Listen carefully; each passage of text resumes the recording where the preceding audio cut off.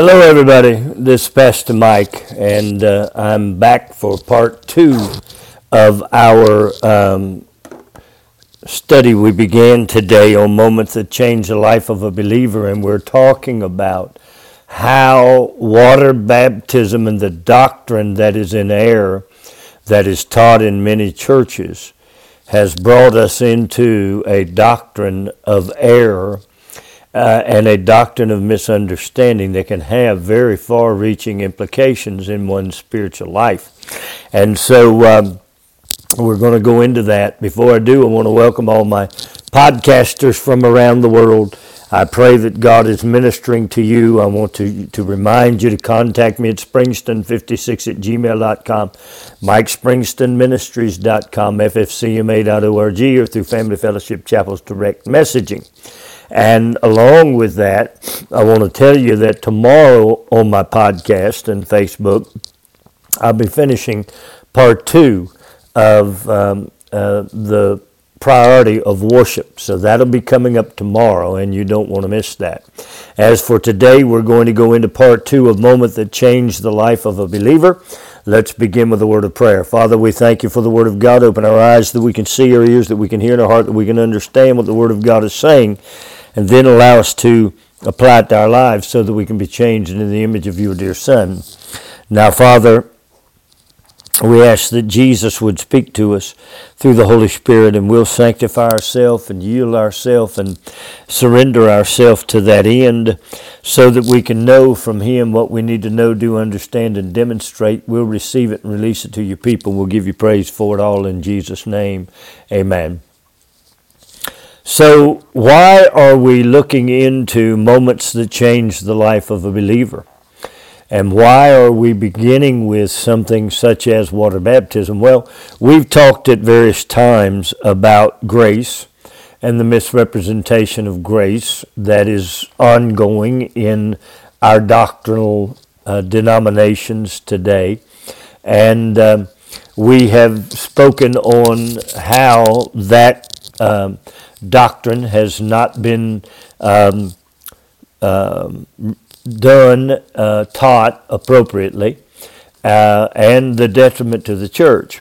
But we wanted to come and talk about this water baptism issue because once error begins, it begins in the church. There are a lot of subsequent errors that follow. And so water baptism is one that we come into error with. And so we want to go back to Paul's teaching in the book of Ephesians in chapter 2 and look into again what Paul is saying to the church at Ephesus in chapter 2. In which in times past ye walked according to the course of this world, according to the prince of the power of the air, the spirit that now worketh in the sons of disobedience, among whom also we had our manner of life in times past in the lusts of our flesh, fulfilling the desires of the flesh and the mind. Now watch this is verse 3, and were by nature the children of wrath, even as others. But God, who was rich in mercy for His great love with which He loved us, even when we were dead in sins, hath made us alive together with Christ. By grace are you saved. Now, that's very telling scripture. So what we're seeing here is the fact that if we are not baptized correctly, the nature in us is not addressed. We will be operating in a nature that finds its dwelling, its beginning in worldly things. Look what the scripture said about it. It said, looking in verse 2, in which in time past ye walked according to the course of this world, according to the prince of the power of the air, the spirit that now worketh in the sons of disobedience. And then he says, among whom ye also had as our manner of life in times past the lust of the flesh, fulfilling the desires of the flesh and of the mind, and were by nature by nature the children of wrath, even as others. So we have a problem with nature, and that's why Jesus began this teaching to the Gentiles by showing them that they would have to take a complete belief system change that was going to be able to address not only their flesh, but their nature. Now, allow me to say this today as I begin. Our ministry and our message is the only ministry that I know of that defines and describes the means through the plan of salvation that are associated with the actions of Jesus Christ for a man to be delivered from his sin nature. Now, there is a way that that's been done. You say to me, Pastor Mike, how was it? He made a way for you to be delivered from sin. He made a way for you to be delivered from the flesh. He made a way for you to be delivered from the sin nature. Jesus Christ did it all. Where did he do it? Sin at the cross. The flesh in the tomb. And the sin nature deposited in the region of the damned when man came out robed in righteousness. God did it all. He had a plan for you to completely change your belief system. Now, if our belief system remains in just the concept of being saved, what happens? We war against our flesh and against our sin nature. And as we war against our flesh and our sin nature because our belief system has not been altered by the plan of salvation and the work of Jesus Christ, what happens? We go from sin to forgiveness. Then we sin again. We go to guilt. Where does that take us? Back to forgiveness. And this cycle of sin and guilt and forgiveness is a never-ending one. Why? Because we are not capable in ourselves to overcome our own flesh, our own mind, and our own internal instinct of nature. We're not able to do that. God knew that in the plan of salvation, there had to be a means for the Gentile where the Gentile would have the opportunity to follow and track the footsteps of Jesus Christ so his entire belief system could be not altered, but transformed. He could be changed at the cross. Then once the cross happened, the transformation of the death of the flesh and the death of the sin nature and being delivered from the sin nature into robes of righteousness. God had all this planned in the means by which the Gentile would enter into the kingdom of his dear Son. And he had all of this planned, but we refuse it because all we want to do is stay at the cross. We want to remain at the cross and leave the elements that are attached to the world, according to Paul's writings in Ephesians 2, that are attached to the world, which is our flesh, our mind, and our nature. We want to leave those alone. We don't want to deal with those. We think that because he saved us at the cross, everything has been accomplished. And the facts are that Jesus Christ, picking up his cross in obedience to the Father, did not stop at the cross. He did not stop until he went from the cross to the tomb, to the region of the damned, ascended up into glory to become the high priest over his own sacrifice and sprinkle blood so that you could be sanctified by the sanctifier and called brethren. Then he entered into the throne room of God, where he was called now, because of the work that he had accomplished, the exalted Lord. Then, coming back, shared his exaltation with us and prescribed how the Jew and the Gentile would operate, as he had already taught the disciples. But then he came back and told us how now he would operate with the Gentile. The Gentile came into picture after Jesus came back as Lord. Prior to that, the Gentile, the nations outside the Jews, had really nothing in him except a very few interactions. But now he came back as Lord over everything. So as he speaks in Mark 16 and as he speaks in Matthew 28, he speaks from a brand new perspective because he has been made Lord over heaven, earth, and hell. Everything that's in him now, not just the Jew. And so then he gives his teaching and he returns back into glory, sits down at the right hand of majesty, and there he becomes the man in the Godhead bodily. The dispersion at that point becomes the baptism of the Holy Spirit. It's a plain line to see, and Peter teaches it very succinctly in the 2nd chapter of the book of Acts. So, but we as a people refuse the concept of anything past the cross. Therefore, we remain riddled with the things that Paul is defining that the Galatians or the Ephesians need to come out of. And we remain riddled with the possibility that the Galatians had of working into another gospel. Why? Because we remain fleshly. We remain in our own mind. And we remain in a nature that is contrary to the plan that God created through the walk of Jesus Christ and his actions, the plan of salvation, that would bring us the ability for the Holy Ghost to replicate in us those actions that Jesus did. So we know what verse 3 and 4 says, and verse 5. Now let's look at what Paul is saying to us. Paul concludes the review of the spiritual content of the Gentile by making a statement of which he began this chapter. He says, we are quickened together with the victoriously anointed Christ. So where did the quickening occur? Where was the victorious? Where did it happen? Over what is he being declared victorious? Well, my friend, we weren't quickened at the cross. We were not delivered. We did not come into a spirit of life that is in the victoriously anointed Christ Jesus. We were saved at the cross. So the quickening had to happen somewhere else. Paul is telling us of the moment.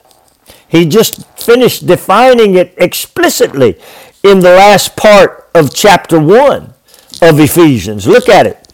He said, the eyes of your understanding being enlightened, that you may know what is the hope of his calling, and what the riches of his glory, of his inheritance in the saints, and what is the exceeding greatness of his power toward us who believe, according to the working of his mighty power, which he wrought in Christ Jesus, when he raised him from the dead, or he wrought in Christ, the victoriously anointed one, when he raised him from the dead and set him at his own right hand in the heavenly places, far above all principality and power and might, dominion, and every name that is named, not only in this age, but also in the that which is to come, and hath put all things under his feet, and gave him to be the head over all things to the church, which is the body, the fullness of him that filleth all in all. So now we see why Paul is telling us about a quickening.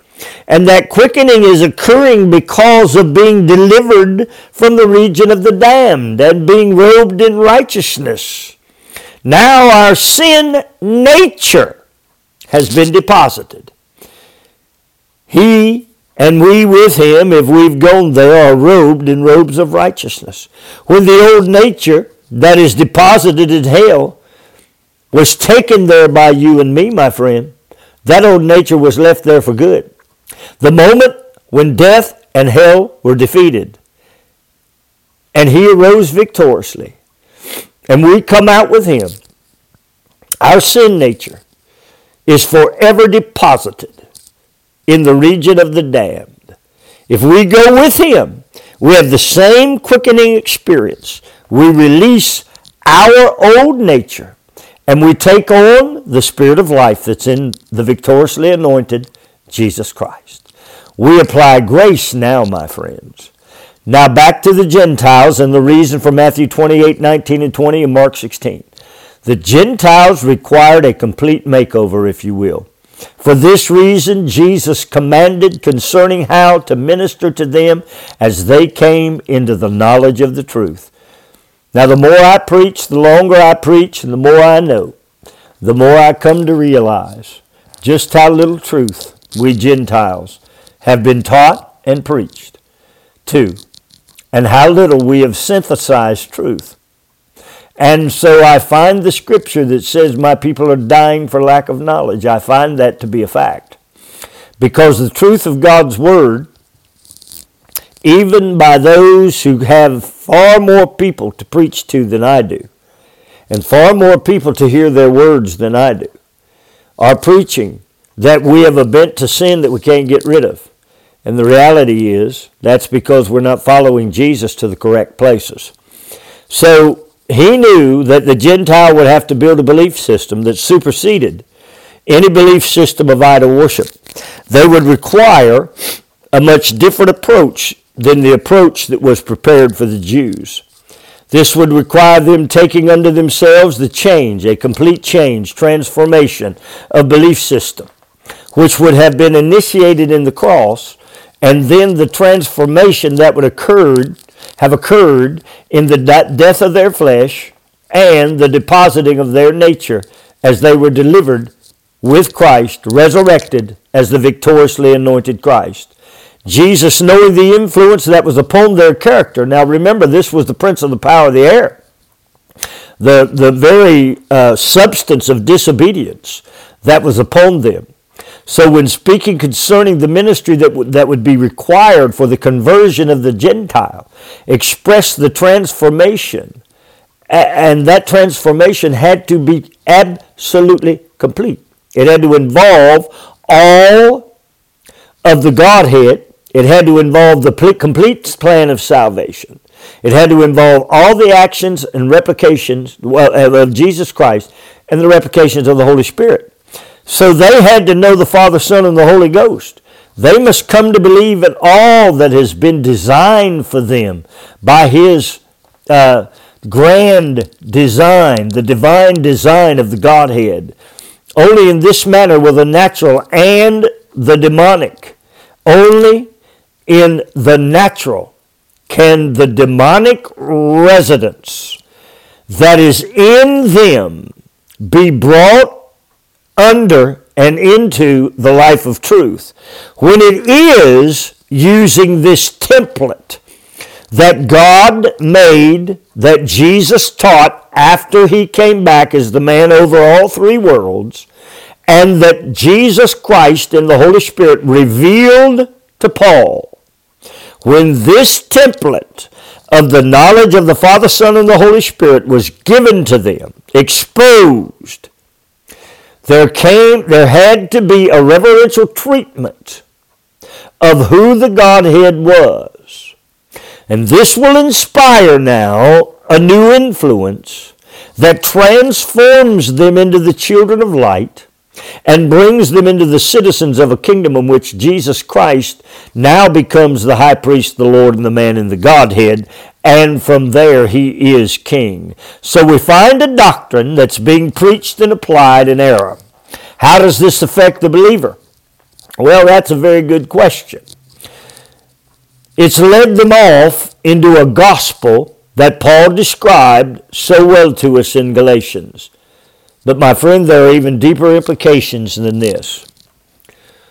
Why is this error? Well, the means of which you have been baptized was never prescribed by the Godhead and never taught by Jesus Christ as the means from where you fit into the entry level into His kingdom. So you are spiritually misaligned with the plan of salvation. Now that plan is a divine, grand design that He has designed specifically for the Gentile, for you and me. So how would that place us into another gospel? What are the deeper implications, you might ask? First, the compass that charts the course of your belief system is off course, is off place, is out of place in the line that takes you from earth to heaven. Because you have not built your belief system from the understanding of the correct teaching of Jesus Christ. That is something I hope I've made clear here. The disciples would have never altered because the ramifications of altering were absolutely so detrimental, because the love of Christ would leave them. The manifestation of Christ would leave them. The manifestation of love of the Father. They would never have done that.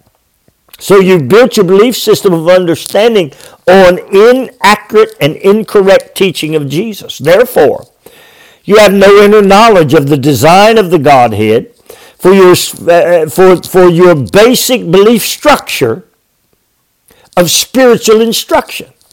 Of course, you can trace that right into the core of the belief system that follows those who teach Acts 2:38 as the baptism. What is it? It's Jesus only. Here you can clearly see that when the error began, it multiplied and went into deeper error. Hence, another gospel. So let's move on to define the issue further using Paul's writing in Ephesians chapter 2.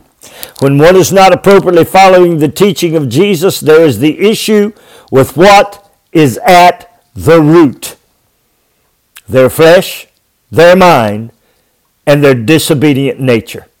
Their nature has not been effectively dealt with by the teaching of Jesus Christ. Why? Because you were baptized unto error. So the things that serve to influence them from the other gospel has at its core the power of the prince of the power of the air. Why? Because the demonic nature that was operating in them has not been appropriately washed, cleaned, and purged. We call it spiritual CPR.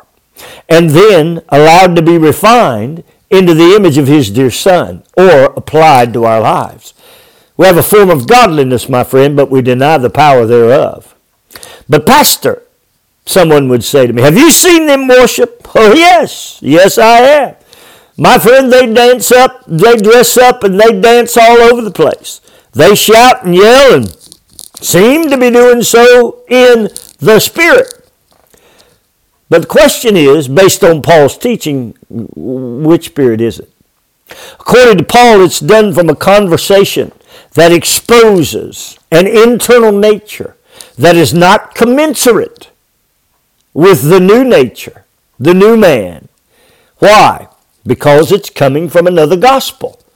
And any other gospel other than the gospel that Jesus taught and that the apostles revealed in correlation with the Jews, and then that Paul revealed as a ministry to and for the Gentiles, my friends, it's another gospel.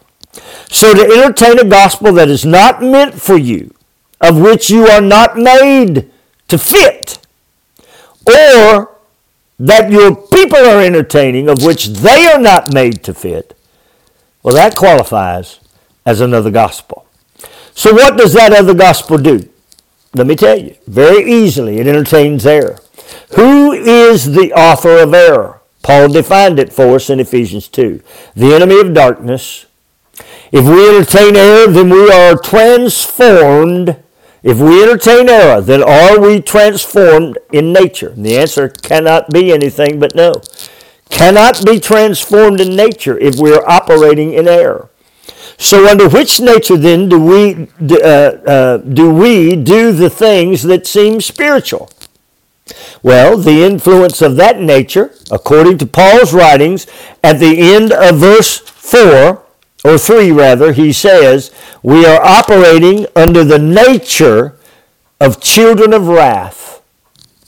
We are operating under nature of the children of wrath, those who are coming under the wrath of God. That's sad. Now,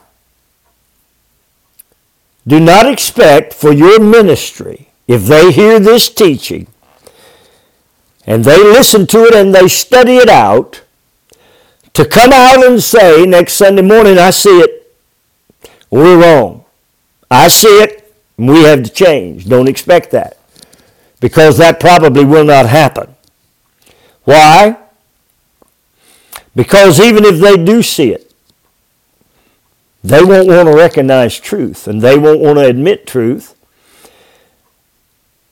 because they have a fundamental problem.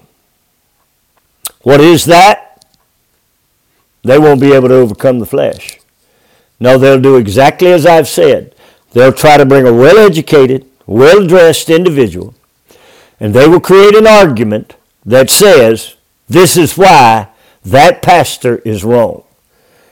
It will have no biblical analysis, not done at all as we have shown you.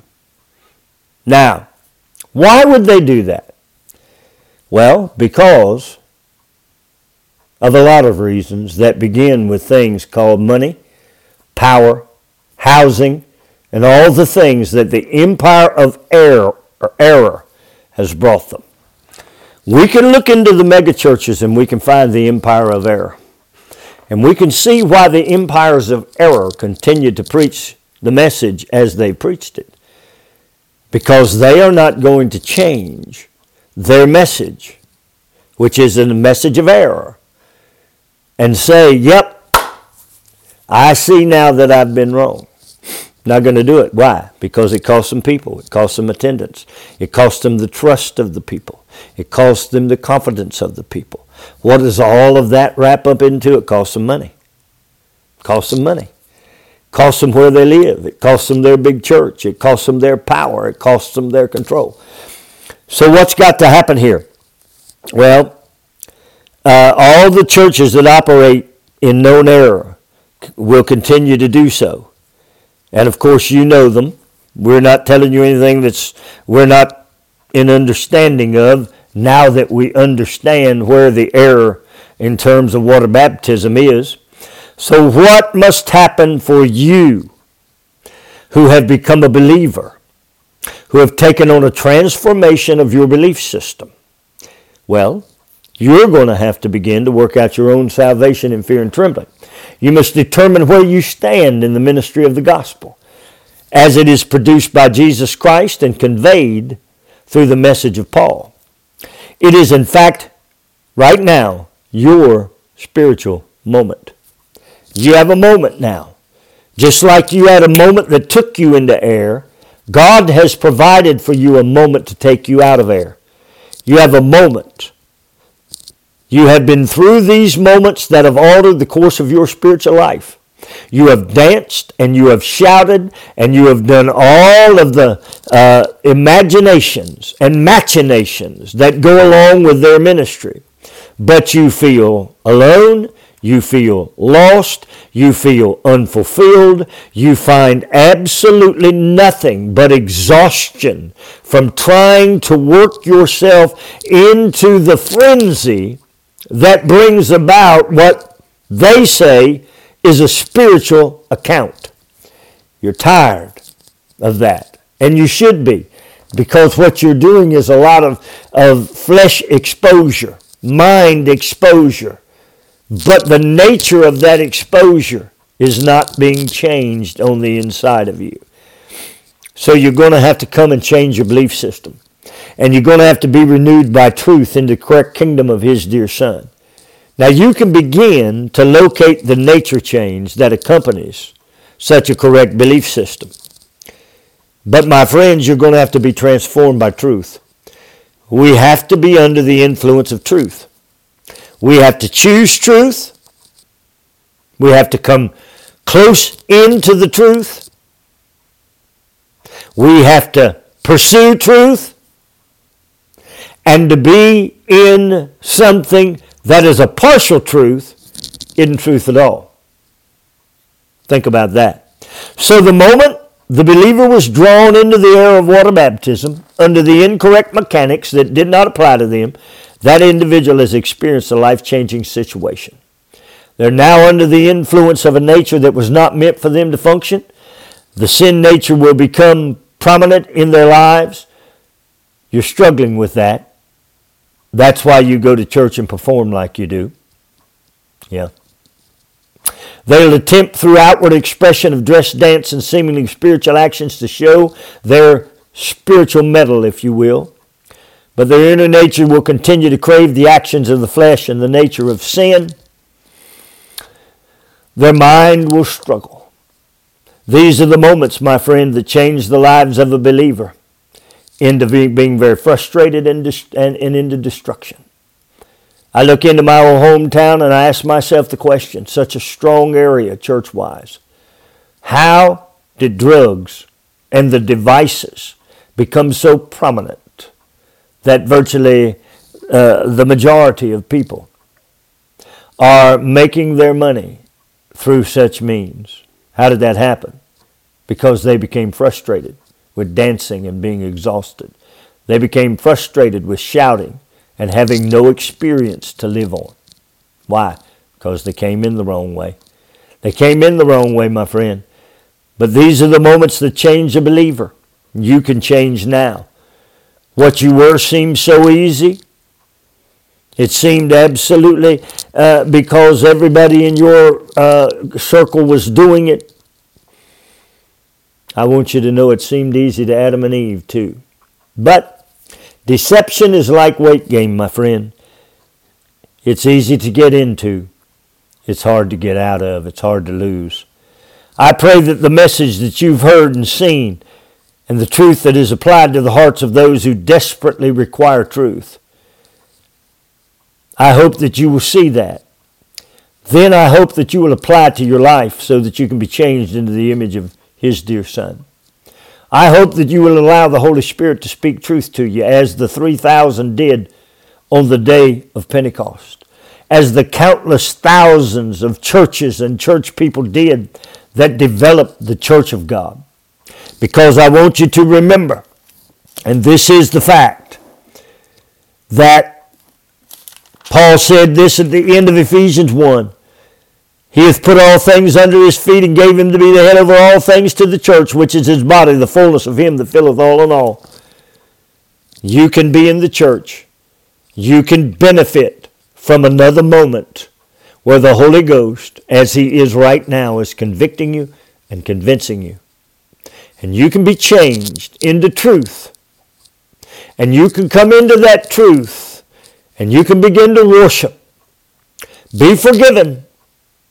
Then you can go and die to the flesh. Bury it in the tomb. Then you can have that nature. And for the first time in your life, you can live where Jesus Christ, His actions, and the Holy Spirit's replications designed in the plan of salvation for you to be. You can be saved, healed. You can be preserved in your spirit. And then you can be delivered from that sin nature. God, in His mercy, Paul said, has made that to be so. He said that He has quickened you when you were dead in all of that and hath made us alive together with Christ Jesus. Think about that. This is your moment. Father, I pray that you'll minister peace, that you'll bring truth, and that you'll deliver your people, and that you will cause us to stand in the application of grace and put our faith in the right place and change us, transform us, so that we can come in to the walk according to the plan of Jesus Christ. We will give you praise and honor and glory for all of it in the lovely name of Jesus, who is our high priest, our Lord, and our man in the Godhead. Well, I'm done for today. I'll be back tomorrow with the second part of the priority of worship. May God richly bless you is my prayer. As you hear His word, apply it, because the Holy Ghost is convicting you to do so. God bless you until we speak again. My friends, find Him as Lord, and there He'll operate the new covenant on your behalf. Find Him as the man in the Godhead, and there He'll speak great and mighty things that'll show you things that you just didn't know. May God richly bless you until we speak again.